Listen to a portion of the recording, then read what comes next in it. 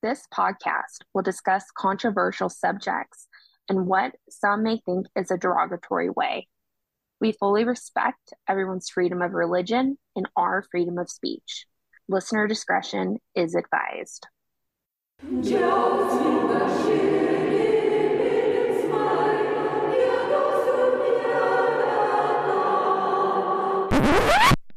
Welcome to Remedial Sunday School, where we provide our friend Jen with the Sunday school she missed while growing up secular. And I contribute with the colorful commentary. I'm Tanya, a slightly traumatized former Catholic. I'm Claire, born in the Bible Belt and now living in the Midwest. And I'm Jen. I grew up a godless heathen in a happy secular household. I'm looking forward to being traumatized by the same stories that Tanya and Claire were. Solidarity. So, you guys, why don't we explain the hows and whys of why we decided to make this podcast? I study medieval art and religion, an occupation in part motivated by never getting the answers I wanted about how women practice Christianity. I saw the VeggieTales Jonah movie in theaters and may have participated in biblical skits in the backyard with my homeschool friends in kindergarten. I'm also a scholar of medieval art and religion who's been known to drop some innocuous Christian facts in my day-to-day life. And I'm a scholar of pre-modern and early modern Japanese literature and visual culture. I'd like to assure you all that technically I'm a certified smart person, but Japanese studies has not really helped me understand very much about the Bible and other religious things. Thus, I have had my mind blown by some pretty basic knowledge about Jesus stuff that Tanya and Claire have just dropped in everyday conversation. Basically, Claire and I, with a group of circulating guests and friends, will provide Jen with the religious education she missed through the lens of our grown-up scholarly experience. Yes, this shall be the most professional, rigorously academic of all podcasts. As always, sources, interesting images, reading recommendations, and whatever else we think might be hilarious will be posted along with the episode. Have you been missing that awkward passing of the offering plate in church? Have you never felt the awkward sensation of donating your pocket money to the offering plate at church? Or the awkward sensation of dropping your quarters and hearing them roll down the floor of the sanctuary? Have we got a digital solution for you?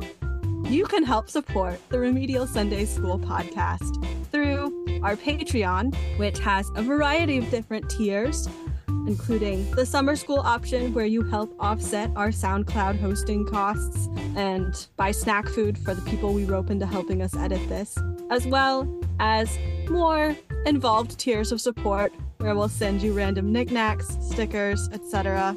Who knows? All the details are on our website. Or if you feel led to help caffeinate your remedial Sunday school teachers, we would love you forever. And you can buy us a coffee at the link to buy us a coffee on our website. As always, thank you. You'll be in our hearts. All right, listeners, today we are going to do our episode on the Song of Songs, aka Tanya has been greatly confused most of her life, where I have thought that it was Psalm of Psalm, but we're not doing Psalms. That's a whole other of one of the poetry books in the Bible. So it's actually so I have thought that it has been Psalm of Psalms or maybe Poem of Psalms. This is all due to the fact that they don't actually teach this book in Sunday school as children. Because let me tell you, part of the title shall give it away. This is Psalm of Psalm, biblical porn. Because nice. It is very intense. So this is actually the Song of Solomon, or known as the Song of Songs. It is a love poem in the Bible, a love poem. We love poetry. Which is all up Jen's alley. And Jen, feel free to compare, especially since I've read the entirety of your dissertation and your work on the very erotic love poetry of Edo period Japan and all of the double entendre metaphors included in it. Feel free to give your commentary. This is really like so much up your alley. You're gonna love excited. Yeah. I wrote my notes in the book. I said, see how it stacks up to Japan. So the Song of Solomon, or the Song of Songs, is the Bible's only love poem. Mm. And we don't know who wrote it, though some people, like in the medieval period, when they're writing about this book, or yeah, just like later references to it, it's traditionally attributed to the Book of Solomon. Its attribution to Solomon comes from the fact that there's several references to Solomon in the poem. Solomon is King David's son. Yes. That explanation would be more helpful if I knew who King David was. Well, we'll tell you who he is some other time. Yeah. He killed Goliath, the giant. Oh, that one! I Yeah. have seen that naked statue, man. Oh, you mean in my photos? Oh yeah, you saw his butt because I sent you the butt squeeze photo this summer. Ah, yes. Yes, I was in Florence this summer with Shelby, who you will remember from Hell Place. And I was doing my own dissertation research, and we went to the Accademia in Florence and took some slightly fun but pinchy photos of Michelangelo's David. It was lovely. It was wonderful. Oh, you know he was paying So much attention to that ass.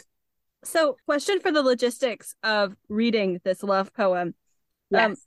The fourth annotated New Oxford does not have, like, the women and the man's different versions are only, like, listed in the footnotes. Is that how it is for yours? So yes, but I marked them. So if you want, I will just tell you when you speak, Great. like a true man. It's great. It's very accurate all around. I feel so immersed already. It's funny because it's true. Oh God. Anyways, but there's several references to Solomon in the poem. And as a preview for our listeners is that so Solomon was known to have a very large harem of women. And currently on our master spreadsheet of potential episode ideas, which we have a shit ton, the first episode of season 2 is going to be I've got 99 problems and 700 bitches are definitely one. Because Solomon supposedly had 700 wives. And if you hear Jen laughing, she definitely came up with that title. Also, I did. I just want to point out that you never hear about this in the Nope. many arguments for biblical marriage. Nope. Oh, they leave out the harem part? Nope. I think the Mormons covered it, maybe. Yeah. I'm sure the Mormons very much covered it since, you know. Yeah, I'm sure it got referenced at some point. Yeah, Solomon also, I mean, are we going to talk about Bathsheba in that episode? No, because Bathsheba's his mother. We'll talk about Bathsheba at another time. Oh, Bathsheba's right with David. Okay. Just because it's its mom doesn't mean she couldn't be included in the episode about fucking. That's what I've learned from earlier episodes we've done. Oh, Bible sex is weird. I'm so glad you've been paying attention in Sunday school, Jen. So glad. So You know, I'm happy. learning so much. Mainly about the sexy parts or the sexually awkward parts. You're going to love this episode. You really are. You're going to love it so much. So just for some background, we're hearing the lovers speak to each other back and forth. Like Claire and I said, we're going to read it back and forth. In some aspects, they refer to each other as like sister and brother, but they don't mean that in like a literal sense. Just want to put that out there. So it's So- not a Luke and Leia situation. All right. So the lovers are supposed to be perhaps Solomon, One of his one of his many concubines or wives. wives. Okay. Yes. All right. Doesn't have a name. Yeah, there is a third speaking voice belonging to the women of Jerusalem, but it's, yeah. Also, pretty much these poems are heavily written and based on Mesopotamian and Egyptian love poetry. And it's also been speculated by some scholars that it originated as a different text that was actually a god and a goddess speaking to each other. So, That makes That- it really more interesting. yeah, it does, doesn't it? Anyways, according to Introduction of the Annotations, it says, "This is no private poem intended for a lover's ears only. It invites its readers to participate in the wonder of love, along with the women of Jerusalem, whose presence serves as a reminder that what seems to be a closed dialogue between lovers is indeed addressed to the reader." Very So, inviting. We love it. yeah. So, Claire, you're ready to go? I'm so excited. Yeah, just tell me when I start and where to stop. I will, like a true man. All right. Chapter 1, The Song of Songs, which is Solomon's. "Let him kiss me with the kisses of his mouth, for your love is better than wine. Your anointing oils are fragrant. Also, whenever they say love, they mean. Fucking. And if you're like, oh, is that like a metaphor for something more dirty? Yes, it is. All right. For your love is better than wine. Your anointing oils are fragrant. Your name is perfume poured out. Therefore, the maidens love you. Draw me after you. Let us make haste. The king has brought me into his chambers. We will exult and rejoice in you. We will extol your love more than wine. Rightly do they love you. I am black and beautiful, O daughters of Jerusalem, like the tents of Kedar, like the curtains of Solomon. Do not gaze at me because I am dark, because the sun has gazed on me. My mother's sons were angry with me. They made me keeper of the vineyards, but my own vineyard I have not kept. Oh my. Yes. Can we pause and talk about the line black and beautiful real quick? Because that's Yes, interesting. we can. I was going to get to that, but yes, Oh, okay. yes. We can go ahead and talk about it now. Pretty much what this means is like her dark skin is that she has been working outdoors in the vineyard. So her skin is tanned from the sun. Then again, if you are thinking about people who are Middle Eastern exposed to the sun, then maybe it is a closer, like darker, like black shade. Yeah, it mainly is coming from she's got a rockin' tan. Nice. One thing to think about is like women who are out working in outdoors and stuff. This is one way that social class was determined in the ancient world. Especially like a really good example is if you ever look at the fresco paintings from the Minoan civilization on the Isle of Crete. The men and the women have different skin tones, and the men kind of have like this reddish tone, and the women look very white and pale. And it's because men were outside in the sun working, while women, especially higher class women, would be indoors protected from the sun. So their skin would be much paler, and you'd also be veiled. We also see this in Egyptian sculpture. And it like, yes, the dichotomy between like males with darker skin, women with lighter skin shows up even for like funerary sculptures of men who were like scribes and who would like exclusively work indoors, not as laborers. So it was very much like a symbol of kind of like your status. So it's very interesting that she is part of this poem, but she's obviously not like at the ultimate status because she's working in a vineyard. I was just wondering if this is kind of the origin of the Black is Beautiful phrase that like was used in like civil rights movement and like empowerment movements for like women, if this was like maybe like the origin of it, or I don't know. Also, she says like the tents of Kedar. Kedar is a northern Arabian tribe whose name means dark. And then also they don't know what the line about her brothers being angry with her mean. But the fact that she says, but my own vineyard I have not kept, that here she's probably referring to herself with a very sexualized meaning. All right, keep reading. Tell me, you whom my soul loves, where you pasture your flock. And yes, that is a double entendre. I caught that. Where you pasture your flock, where you make it lie down at noon. For why should I be like one who is veiled beside the flocks of your companions? If you do not know, O fairest among women, follow the tracks of the flock and pasture your kids beside the shepherd's tent. Can we get some cheesy Orno-ish music to be the opening? The thing is about all these poems is that they are meant to be sung. So that's also why it's like the Song of Solomon, Song of Songs, is that these were sung. I will not hurt you with my singing voice, because let me tell you, Claire has heard plenty of it whenever we drive, because it's one way that I stay awake when we drive really long time. I also like to sing in my car, but yeah, I shall not sing. According to my husband, who is a musician, I am tone deaf, so it's not great. Yeah, so where you pasture your flock is kind of like, there's actually like no word for that in Hebrew. It's kind of like meaning like, where do you graze? So pretty much this is like meaning that the man grazes or feeds among the lilies and in the gardens, which lilies and gardens are Lady metaphors parts. for women, lady parts, and for just women in general. But Nice. yes, we'll get to some lady parts. All right. I compare you, my love, to a mare among Pharaoh's chariots.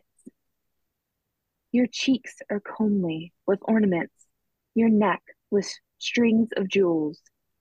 We will make you ornaments of gold studded with silver. Also, in the ancient world in general, it was very common to compare beautiful women to beautiful horses. It's a troubling implication in some ways.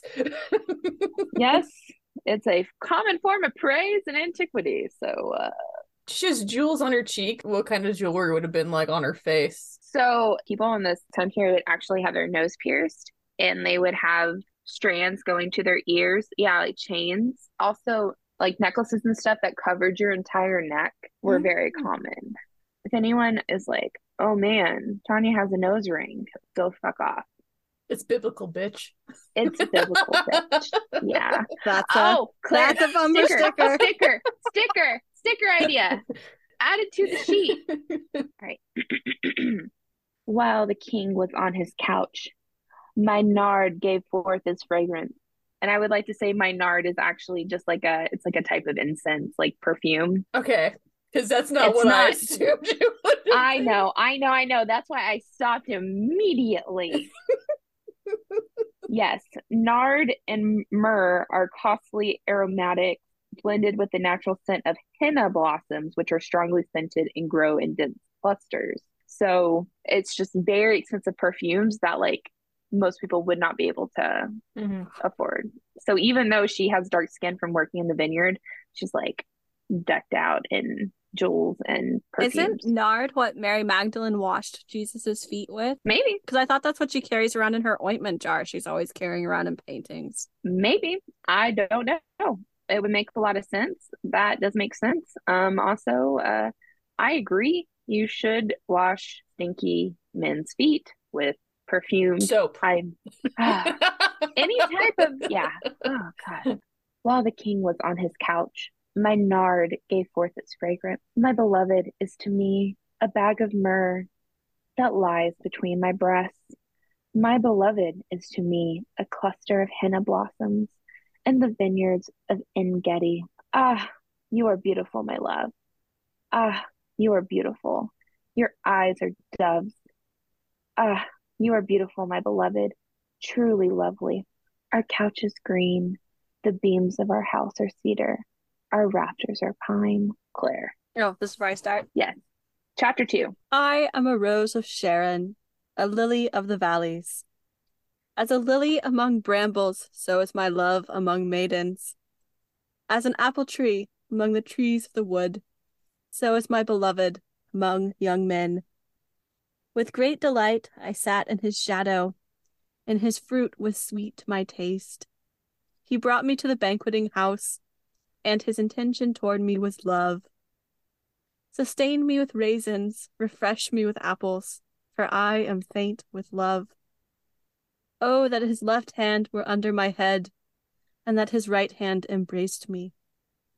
I adjure you, O daughters of Jerusalem, by the gazelles or the wild does, do not stir up or awaken love until it is ready. Side note, this is a very popular verse in purity culture.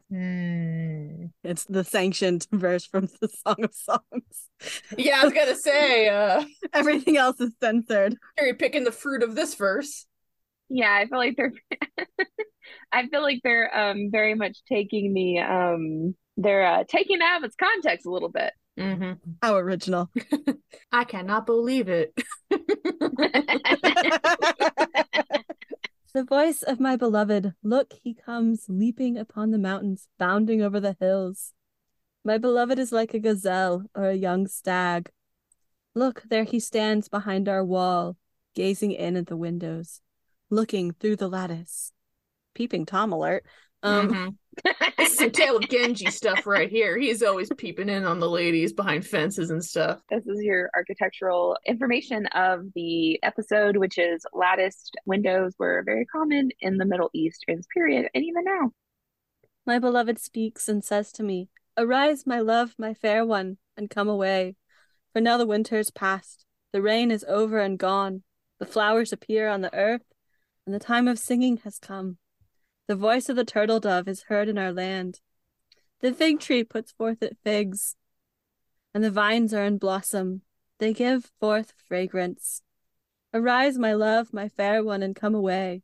O my dove, in the clefts of the rock, in the covert of the cliff. Let me see your face, let me hear your voice, for your voice is sweet, and your face is lovely. Catch us the foxes, the little foxes that ruin the vineyards, for our vineyards are in blossom. My beloved is mine, and I am his. He pastures his flock among the lilies, until the day breathes and the shadows flee. Turn, my beloved, be like a gazelle or a young stag on the cleft mountains. I'm going to come in with some footnote facts. Hashtag footnote facts. On this part where she's talking about her beloved coming back in the mountains and the young stag and blah, blah, blah. She seems to be saying that the time has come for her lover to return over the mountains from which he came. Cleft mountains could be read as mountains of spices, which is also an allusion to the woman herself and the various pleasures her body offers, perhaps her breath. So just keep that in mind if you hear cleft mountains or mounds of spices. Also, if people out there are not familiar with the language and metaphorical speaking and figurative language of poetry, they're also saying that springtime is time for fucking, which is also something you find in Japanese love poetry and erotic poetry. So there you go. Indeed. Oh, beautiful. Yes, you are a poetry expert. So. Yep. My professional opinion here. Do I keep reading? Yes. Yeah. You read chapter 3 to chapter 4, and in chapter 4, I shall take over in my man voice, but not in that. Upon my bed at night, I sought him whom my soul loves. I sought him, but found him not. I called him, but he gave no answer. I will rise now and go about the city, in the streets and in the squares. I will seek him whom my soul loves. I sought him, but found him not. The sentinels found me as they went about in the city. Have you seen him whom my soul loves? Scarcely had I passed them, when I found him whom my soul loves. I held him, and would not let him go, until I brought him into my mother's house, and into the chamber of her that conceived me. Oh my. So, doing it at mom and dad's house. In their bed. I adjure you, O daughters of Jerusalem, by the gazelles or the wild does, do not stir up or awaken love until it is ready. And then when it is ready, fuck them in your parents' bed. But they don't have that one in the purity culture, do they? No, they do not. What is that coming up from the wilderness, like a column of smoke, perfumed with myrrh and frankincense, with all the fragrant powders of the merchant? Look, it is the litter of Solomon. Around it are 60 mighty men of the mighty men of Israel, all equipped with swords and expert It's in war. raining men.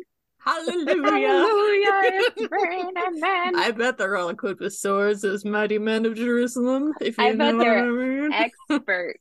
Yeah, I'm expert sure they at handling are the sword. experts in war. Hang on, let me. Around it are 60 mighty men of the mighty men of Israel, all equipped with swords and expert in war, each with his sword at his thigh, because of alarms by night. King Solomon made himself a palanquin from the wood of Lebanon. He made its posts of silver, its back of gold, its seat of purple, its interior was inlaid with love. Daughters of Jerusalem, come out. Look, O daughters of Zion, at King Solomon, at the crown with which his mother crowned him, on the day of his wedding, on the day of gladness in his heart. I bet. I love the fact that they're like each with his sword at his thigh. What else is at his thigh? I'm just like, its interior was inlaid with love. Does that mean someone's been getting funky in the... Yeah, I was kind of like, yeah. this has been jizzing all over the inside of his palanquin. I don't know. Oh yeah, he's getting on in his palanquin as he's being carried around. Yeah. Also, a little ostentatious taste, if you ask me. Again, I don't know. Question the taste of some of these guys. There's a lot of gold, a lot of jewels, a lot of silver, a lot of inlaid, a lot of very specific wood sourced from very specific places. All right. Chapter 4. How beautiful you are, my love. How very beautiful. Your eyes are doves. I'm gonna draw a picture of that real quick because it's a hell of an image that I really like. Oh, you'll get oh, Jen, you're about to get a lot more. And then I will tell you what they mean, but I do want you to just draw these as they are said. So you can draw the beloved. Okay. Your eyes are doves behind your veil. Your hair is like a flock of goats moving down. That's a new one. Jen's face. Oh my God. She just slowly turned her head and looked like, what? Claire's been laughing for 2 minutes because she knew it was coming. Goats, you say? I'm not sure how to take that as a compliment exactly because I don't really. Oh, let me finish. I just. All right. I'm a man. Let me finish. Ayo. Your hair is like a flock of goats moving down the slope of Gilead. Your teeth are like a flock of shorn ewes that have come up from the washing, all of which bear twins, and not one among them is bereaved. So he's saying she has good teeth? Ah, like a horse. So I will, yes, just like a horse. Yeah, so he's like, so pretty much like the whole thing about like about the goat moving down the slopes is that means that goats are commonly black or dark colored, so that she has flowing tresses of wavy black hair. So them coming down the Gilead is a hilly region in northern Jordan, so that in her hair being like these flock of goats, it's like she has these long dark tresses that are just like going down. Her teeth, pretty much what he's trying to say about the teeth is that they're white and evenly paired with none missing. I mean, it's a good quality to look for. We like having teeth. Yep. All right. He's not done describing this woman. Your lips are like a crimson thread, and your mouth is lovely. Your cheeks are like halves of a pomegranate behind your veil. Your neck is like the Tower of David built in courses. On it hang 1,000 bucklers, all of them shields of warriors. Your two breasts are like two fawns, twins of a gazelle that feed among the lilies. I can't look at Jen when I read this. Yes, your two breasts are like the two fawns, twins of a gazelle that feed among the lilies. Until the day bereaves and the shadows flee, I will hasten to the mountain of myrrh and the hill of frankincense. You are altogether beautiful, my love. There is no flaw in you. Come with me from Lebanon, my bride. Come with me from Lebanon. Depart from the peak of Amana, from the peak of Senir and Hermon, from the dens of lions, from the mountains of leopards. So to go back to the description. Yeah, I've never heard a pair of tits referred to in terms of deer or other. Yes. Okay. We will start with her cheeks as halves of pomegranate.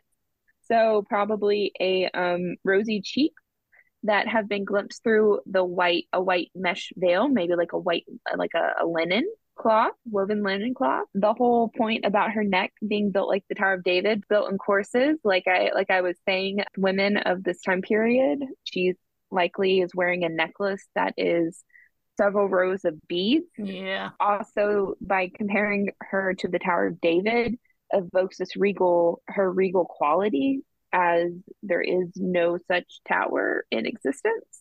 But just kind of comparing her, like associating her with David, is making her like a regal woman. I think I've captured it perfectly.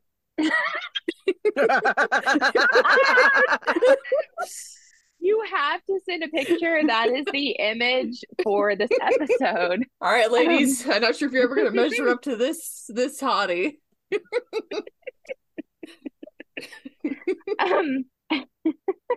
Also, there's the fact that he talks about like your two breasts are like fawns, twins of a gazelle that feed among the lilies. So the feeding part, which is what they did, like not wanting to like get into, like they're not even addressing the breasts. I'm just saying. They're not really a priority. So elsewhere, the man is described as feeding among the lilies, an erotically suggestive image in which the lilies signify the woman. Yeah, so it's kind of calling back to previous lines about the mountain of myrrh, hill of frankincense as being the woman's breast and the woman herself. And so kind of like this, like being among the lilies is that they're like just like, and this is the place where they're enjoying like their lover's pleasure. That's where they're getting it on and having a good time. Honestly, I feel like my kind of reading it is that like fawns and twins, the whole thing about fawns and twins, when it comes to her breasts, is just saying that she has like young, supple, evenly matched boobs. Which I will say, like, not all women. Yeah. I myself am asymmetrical. Couldn't it also be talking about like the softness of her skin, maybe? Maybe. Yeah, youth and also like probably just like young, supple. We wouldn't want to shame the women whose breasts are actually shaped like deer.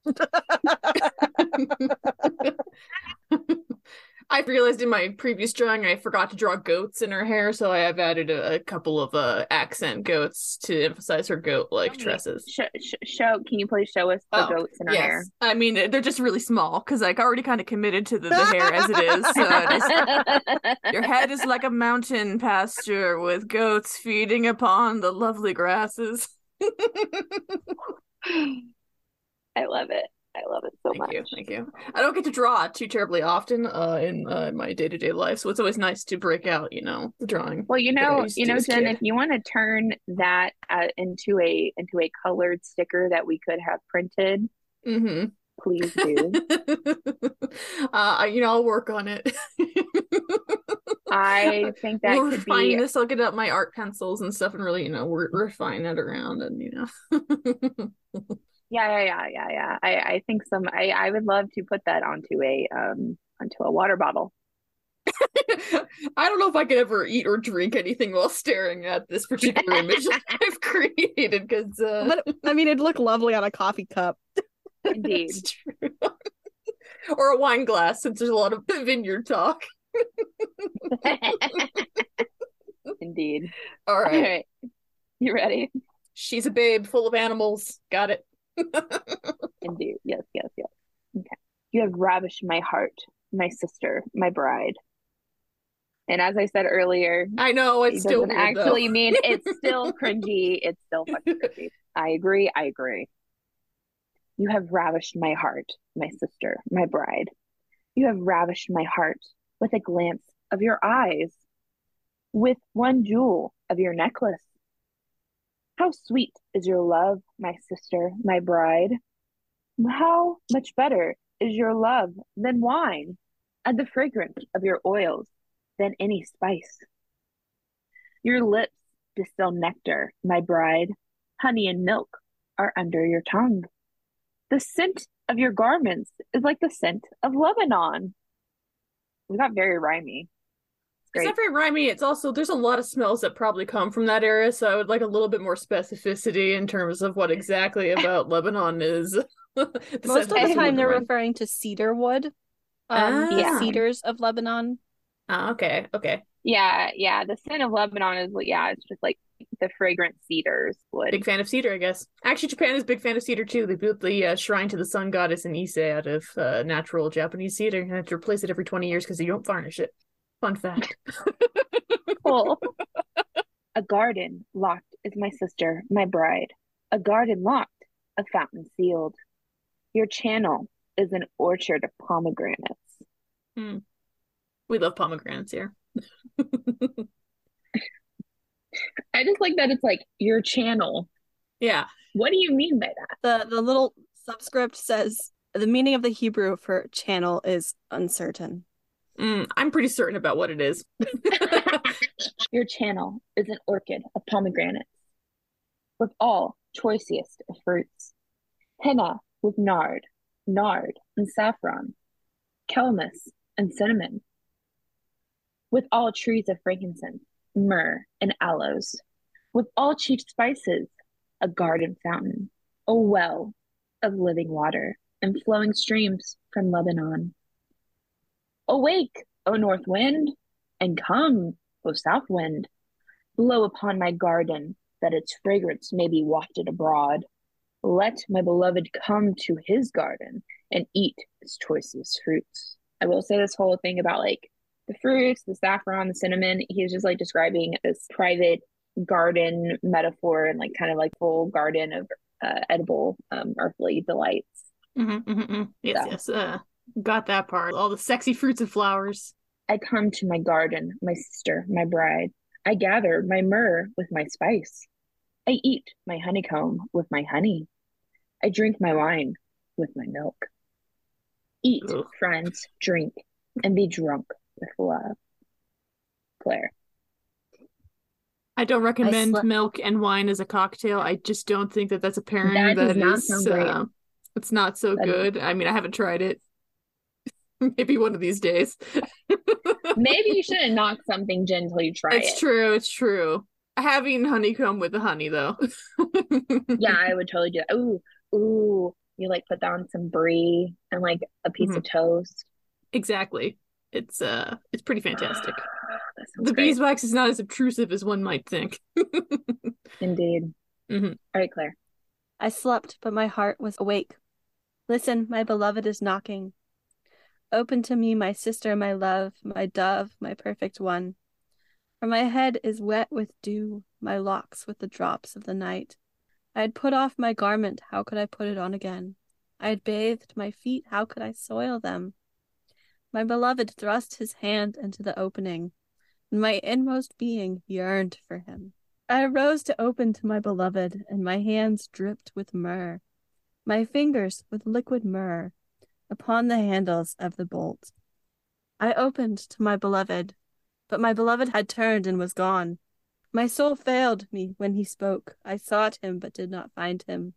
I called him, but he gave no answer. Making their rounds in the city, the sentinels found me. They beat me, they wounded me. Well, that seems pretty extreme. They took away my mantle, those sentinels of the walls. I adjure you, O daughters of Jerusalem, if you find my beloved, tell him this. I am faint with love. What is your beloved more than another beloved, O fairest among women? What is your beloved more than another? Oh, okay. I think this is the daughters of Jerusalem speaking in like a choir role. What is your beloved more than another beloved, O fairest among women? What is your beloved more than another beloved, that you thus adjure us? Okay, now we're back to... Oh, I would say that this whole part of where she's like, I had put off my garments. How could I put it on again? I feel that so intensely. It's like whenever you take your bra off and you're just like done for the day, and you took your bra off, and then people are like, come outside and do things, and you're like, nah. I don't want to get up. I showered. I took my bra off.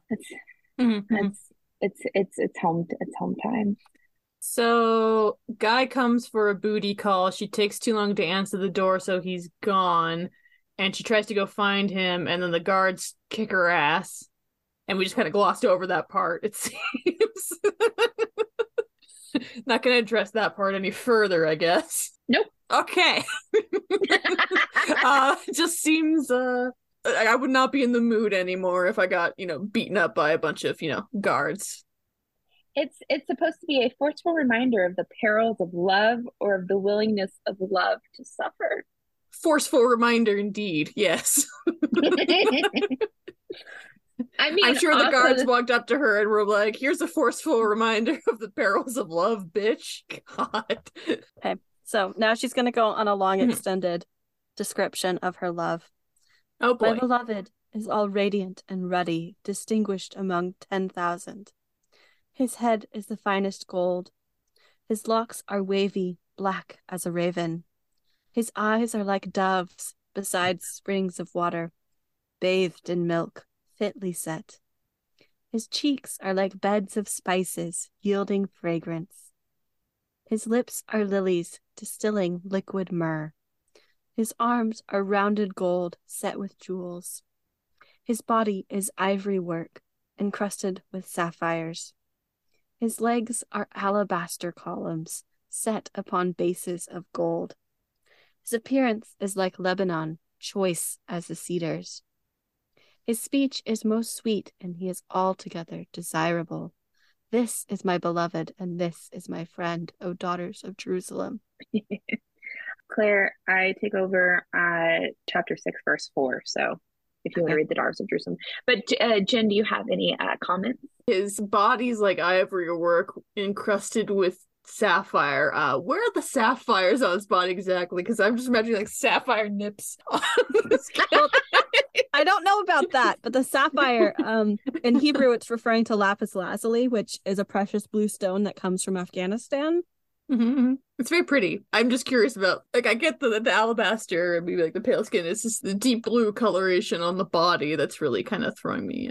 Not sure where to put it. Her description of a statuesque body made of strong and precious metals expresses his value to her. So he's very valuable to her. Oh yeah, I bet. Have you seen his palanquin?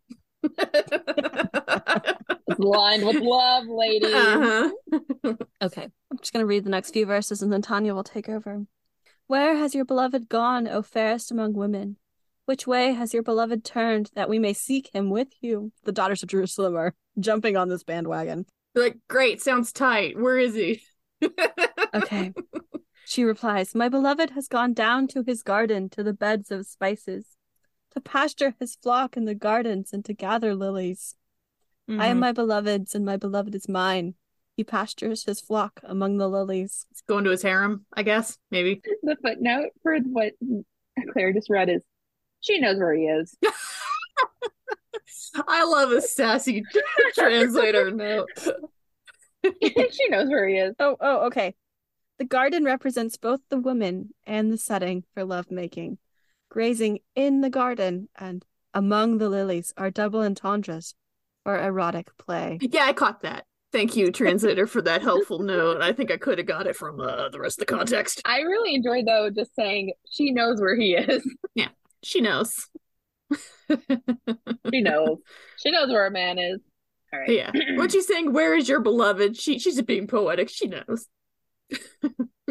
You are beautiful as Tirzah, my love. And Tirzah is a city in capital of the northern kingdom of Jerusalem. Just FYI. Mm-hmm. You are beautiful as Tirzah, my love, comely as Jerusalem, terrible as an army with banners. Turn away your eyes from me, for they overwhelm me. Okay, I just would love to have a man tell me that. That'd actually be really great. He's like, don't look at me. I can't. Your eyes just enchant me. That would be great. I also would like to draw a connection to our previous episode on Babylon and how the hot woman was likened to a city then, and we're getting another hot woman being likened to a city now. All women are a city. They are indeed. Turn away your eyes from me, for they overwhelm me. Your hair is like a flock of goats moving down the slopes of Gilead. Your teeth are like a flock of ewes that have come up from the washing. All of them bear twins. Not one among them is bereaved. Your cheeks are like halves of a pomegranate behind your veil. He's just repeating himself. He just doesn't have good content, like most men. And also a quibble with the translator. Goats travel in herds, not flocks. So get your biology accurate. Still don't know what exactly doves for eyes. I mean, I get it's supposed to be a compliment, but like I'm not sure exactly. Doves in pellucid pools as though bathed in milk above the pupil and iris surrounded by the wet milky whiteness of the eye. I'll take the doves. That was a gross description.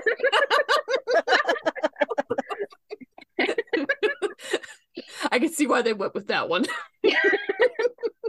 Your cheeks are like halves of a pomegranate behind your veil. There are 60 queens and 80 concubines and maidens without number. My dove, my perfect one, is the only one, the darling of her mother, flawless to her that bore her.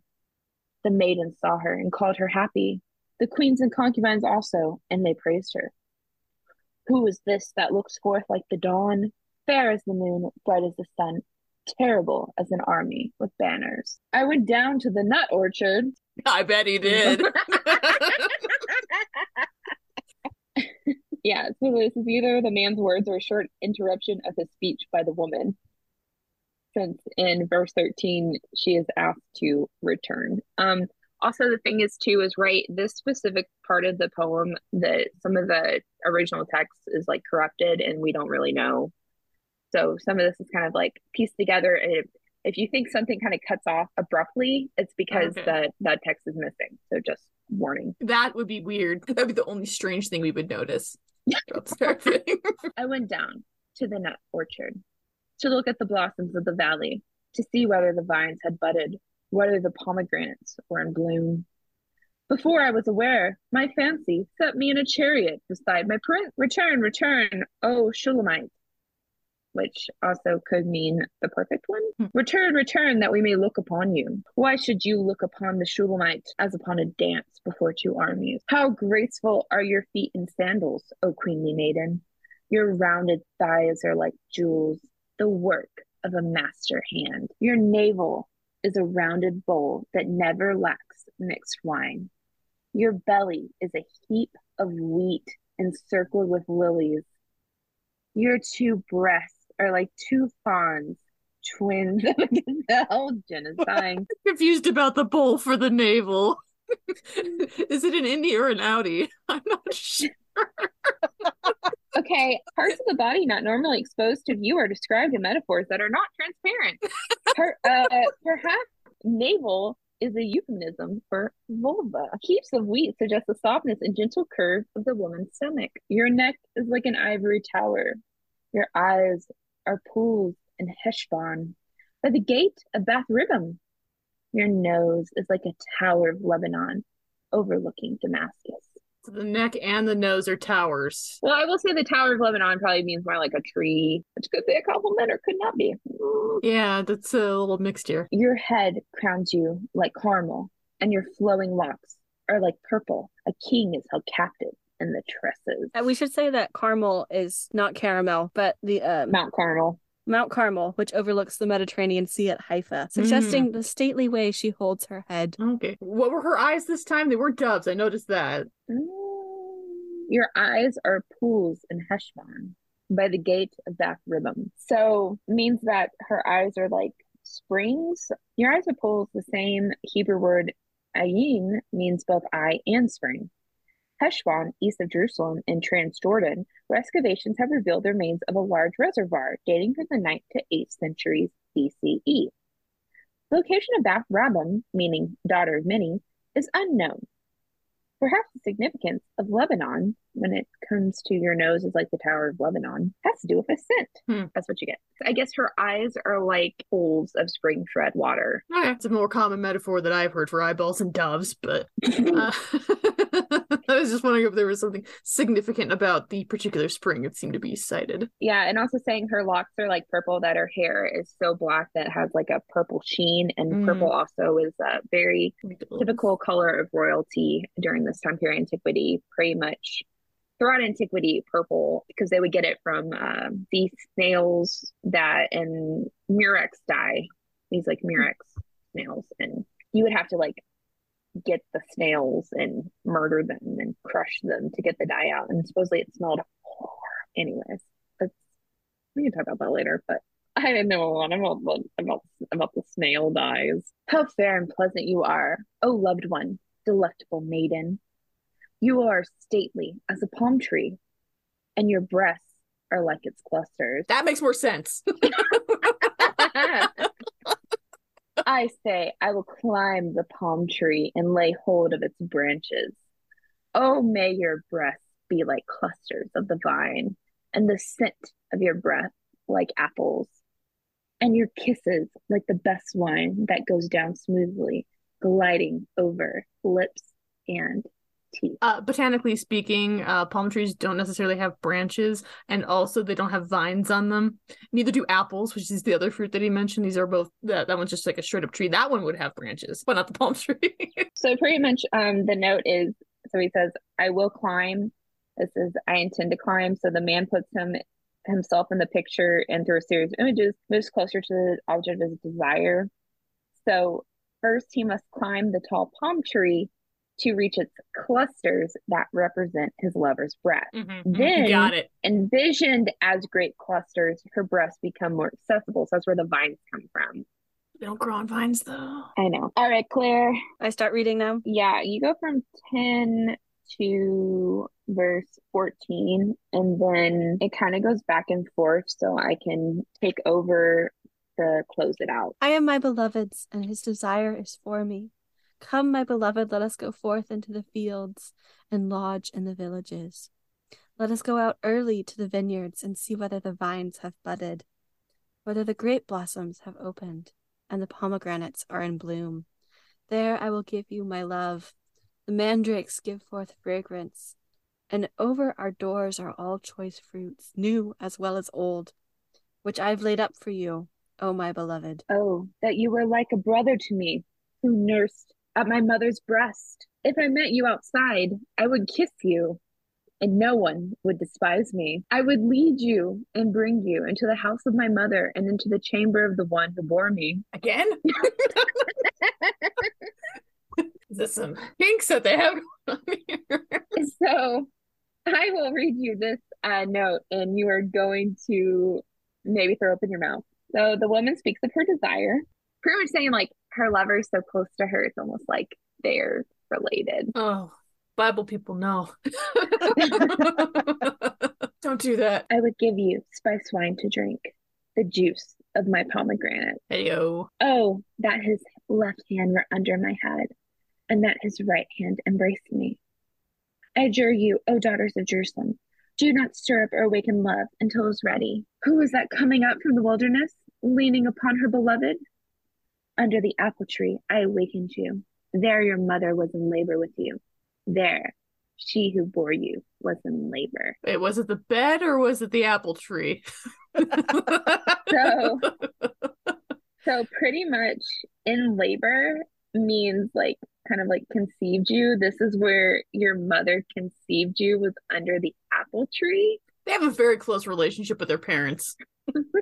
So pretty much the woman has aroused her lover in a setting where his mother also enjoyed sexual intimacy. This is disquieting. I loved both of your faces. You're both just like, ew, that's great. It's hilarious. Set me as a seal upon your heart, as a seal upon your arm, for love is strong as death, passion fierce as the grave. Its flashes are flashes of fire, a raging flame. Many waters cannot quench love, neither can floods drown it. If one offered for love all the wealth of one's house, it would be utterly scorned. So pretty much like she wants to be intimately and permanently close to him, like a seal he might wear. Remember we were talking about seals earlier in Leviticus. Oh, right. Given the various animal metaphors for different parts of the body, I thought it might be like a sea lion kind of seal. So I was waiting for like, honestly, could go either way. Also, I wouldn't tell God that love cannot be quenched with a flood, because he might say challenge accepted. But he promised. You know, maybe this is just a little blasphemous on my part, but I don't necessarily take God promises as being kind of 100% solid. He might find a loophole. He's a clever guy like that. But the rainbow, Jen. The rainbow. The rainbow. Yeah. Mm-hmm. We have a little sister, and she has no breath. What shall we do for our sister on the day when she is spoken for? If she is a wall, we build upon her a battlement of silver. But if she is a door, we will enclose her with boards of cedar. I was a wall. Wow, a real diss on the little sister here. I was a wall, and my breasts were like towers. Then I was in his eyes as one who brings peace. So pretty much, she's like pulling from like this girl, like younger sibling, and says, unlike the girl in her example, for whom preparations will be made when she reaches marriageable age, the woman asserts that she needs no such arrangements, since she has already surrendered to her lover. So she's not a virgin, so she doesn't need her walls to be adorned with silver. She's ready to go. Yeah. We can just dispense with a lot of the other arrangements. Let's just get it on, bro. I thought it was saying that because she was flat chested, that like they would compensate for that by just throwing a shitload of jewelry on her and being like, oh, she's hot and wealthy that way, don't look down here, look up there. Also where she says, I was a wall, and like what I just read about it, in the context of a city under siege, to bring peace signifies surrender. So, and to find peace is to have the offer of surrender accepted. All right, we love warfare-based sexy tropes. The Mhm. Middle Ages did. Oh, yeah. You're gonna Yeah. solve my walls to get to my Mhm. tower, don't you? Yeah, her tower-like breasts, which is another thing I've never heard in my life. That's a way of describing breasts. Well, you need to read medieval things more. Anyways, Oh, is that common in medieval? Do we have like tits like towers? they love the Song of Solomon. A lot of medieval romances like use this a ton. I'm not an expert in this, not my field, but We do have to have some It's a sort of thing. metaphorical cloaking of things, though, because it's too sexy. So we have to have it be, instead of between two lovers, it's about the love Christ has for the church. That kind of makes it weirder, medieval people, not gonna lie. this is not that. This is straight up porn. Anyways, okay. All right, I'm close to being done. All right. Solomon had a vineyard at Baal Hamon. He entrusted the vineyard to keepers. Each one was to bring for its fruit 1,000 pieces of silver. My vineyard, my very own, is for myself. You, O Solomon, may have 1,000, and the keepers of the fruit 200. O you who dwell in the gardens, my companions are listening for your voice. Let me hear it. Make haste, my beloved, and be like a gazelle, or a young stag upon the mountain of spice. Or what I said about mountain of spices earlier. That's it. Yep. All The right. end. There's a lot of interesting imagery there that I did not anticipate. Yeah, did you think that you were gonna get like a straight up like softcore porn in the Bible? I did not expect it from the Bible, no. I wasn't surprised about like ancient ones because on TikTok there is like a Mesopotamian like erotic poem that's going around the spicy book editor TikTok that I've been following. I was prepared for the milk and honey. I wasn't really prepared for dove eyes and fawn tits and tower. Goat hair. A lot of use of towers for things that were not actually phallic. So why do they leave this one out of Sunday school? So Claire, you said that like in your Sunday school that y'all would take turns reading passages. Why do you think that a passage of kisses on my mouth was not You know, used? there's just some things are just better not impressionable middle schoolers are dangerous people to have these verses. Let him kiss me with the kisses of his mouth. I mean, I have these verses and I was a dangerous teen. I did some things when I was a teenager. Well, and the fact that he has to specify kisses of the mouth just means that there's other kinds of kisses too that necessitate the Indeed. specification. Hey, there's a channel later. There's a channel. A channel that the translator doesn't know what it means, but I think we know what it means. I guess I have questions that I know kind of already know the answers to about like why this would be kind of. I imagine this isn't widely covered in any church, really. That's a shame. I would have had fun listening to this for the first time in a public place surrounded by a bunch of people and me just bursting out laughing at some of these descriptions and sort of a group reading. Definitely in the medieval period, they were really into it and they used it. Like Claire said, like they really talked about like Christ's love and stuff, but also it was part of like secular medieval romances where they would talk about people besieging their cities and to get to the towers. And I was always confused once I heard about, because I didn't know very much about the Song of Songs because it's porn. It's biblical porn. And so like when I first like heard about it, I was like, you mean Psalms? Because it sounds really familiar. And if you say it fast, it kind of sounds like Psalms. The Psalm of Psalms. I was like, I remember that in Psalms. And yeah. But those are actually another type of poem verse as well that we will get to at some point. Yep. So Jen, how does this compare to dirty Japanese poetry? Yeah. So the stuff that I work on is a little bit more like there's some like flower imagery, but it's also a little bit more explicit in terms of you don't need as many metaphors for the kinds of poetry we're working with. Like it'll directly say like this maid is using a dildo on her fellow maid because they are both sex starved or something like that, and they just want to be fucking. But it does remind me of more of the more erotic tinge, more courtly poetry that we would get in earlier periods of Japanese history. What's of burning with desire and all that jazz. This poem or psalm, I don't know, whatever. it kind of falls in the middle where it's definitely very explicit in some areas, but also very flowery in other areas. So I'm curious for like the intended audience of this for like when it was written, since it says it's meant to be public. You're supposed to read it aloud, which, you know, hey, church people, the Bible says that you should read this out loud and share it with everyone. It's public. So I think you're doing it a disservice by not talking about it. It made it into the Bible, right? Oh, yeah. Yeah, It's okay. canon. It's canon. Yeah, Just, there's not a lot of sermon series about it. It would be fun if there was. God, I would like to sit in on that part. The rationalizations, the intellectual gymnastics that would happen for... Well, it's funny that you should say that, Jen. I Googled the Song of Songs, and one of the things that popped up is, what is the main point of Song of Songs? What is the main point? Are you kidding me? I thought we were all on the same page, but we know what the point is. We do, but I'm going to tell you what Okay. some Christians think about it is. Cool. The song emphasized greatly the importance of love in a married couple's relationship. I mean, that's part of it. It's wrong when husbands and wives continuously force each other to do things. They should respect each other because they love each other. Also, the song shows love between one man and one woman. I don't think so. I don't think it does. I'm pretty sure that whole, like, the flock in the garden and the lilies and everything. Like the 80 wives, 60 concubines, whatever it was. That's not. No, I think what they're going for there is it's like a heteronormative. It's hetero, man. It can't be entirely hetero if you are having a harem full of women who are together all the time. And yeah.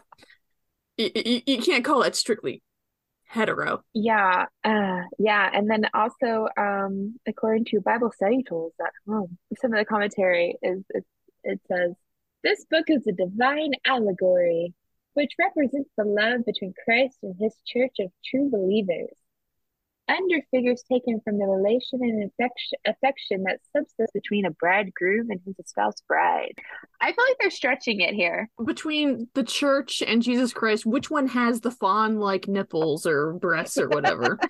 I'm just curious where that fits in with the whole metaphor. No. You don't question the metaphor too much. Oh, I love questioning the metaphor too much. Oh, supposedly, according to this one website, it says, it has always been received and esteemed by the ancient Jews as a valuable part of the sacred writings, calling it the, quote, Holy of Holies, forbidding their children to read it because of the sublimity and mysteriousness of it until they were at years to understand it. It's not mysterious or subtle in any way. It's very clear. In any way, shape, or form. It's very clear. Honestly, I feel like what probably happened is that there was this like amazing love poem from like ancient Egypt or Mesopotamia, and then someone took it and made it work in the context of Solomon and Judaism in general to make it fit more with the current like zeitgeist culture, and it just ended up surviving. Yeah, and then people were like, where the fuck does this come from? What the heck happened here? Well, it talks about Solomon. It's gonna be important. Yeah. I like it though. It's fun. I got a kick out of it. I'm sure other people got a bigger kick out of it at some point in history. Good. Yeah, it's calling the whole thing, it's just an allegory. BibleStudy.org protests too much, methinks. BibleStudyTools.com. BibleStudyTools.com. Sorry. You can just say you're uncomfortable with it. You don't have to pretend like it doesn't mean what we all know it means. Is this all because of Puritans? No, actually, the Puritans were quite sex positive, especially for women. I would like to hear more about that. Hang on, I wasn't prepared to talk about this. Oh, that's good. You know, we can make it an episode of sex positive Puritans. So the Puritans are big fans of the poem. I'm just curious, like, when people started to get weird about the sexy poem in the middle of the Bible. Like, when was the turn that happened there? Who knows? Honestly, I think that I think you can blame some of it on, this is just speculation on my part, on the Victorians and also the Reformation, but that's just me. Ew. Yes, Claire. There was a free talk in 2016 called Passionate Puritans, Marriage, Love, and Sex in 17th Century Massachusetts. Sounds interesting. But Okay, bookmark that from for later. Let's learn about sex positive Puritans. Yes, put that. You can add it to our spreadsheet, Claire, our very long spreadsheet. okay. This was extremely entertaining and a pleasant diversion of the Bible of people who actually want each other. And it's kind of all, like, at least honest on the surface level of, like, who's doing what. There's some stuff that I find a little bit weird. Do it in your parents' bed. Do it under the apple tree where your parents did it. Not my vibe. I guess it's theirs. It's a very specific fetish. But there's no, like, tricking anyone to, like, I don't know, tricking your father-in-law to have sex with you by dressing up a temple prostitute or something like that, or any sort of misleading going on. I liked it. Everyone's having fun here. This is a Jen-approved biblical short book poem thing. So yeah, well, until our next lesson. Bye. Bye. Bye. There was just such a long hesitation. I'll cut that part out where I start laughing in the middle of it. No, that's fine. You should leave it in. I think it's funny.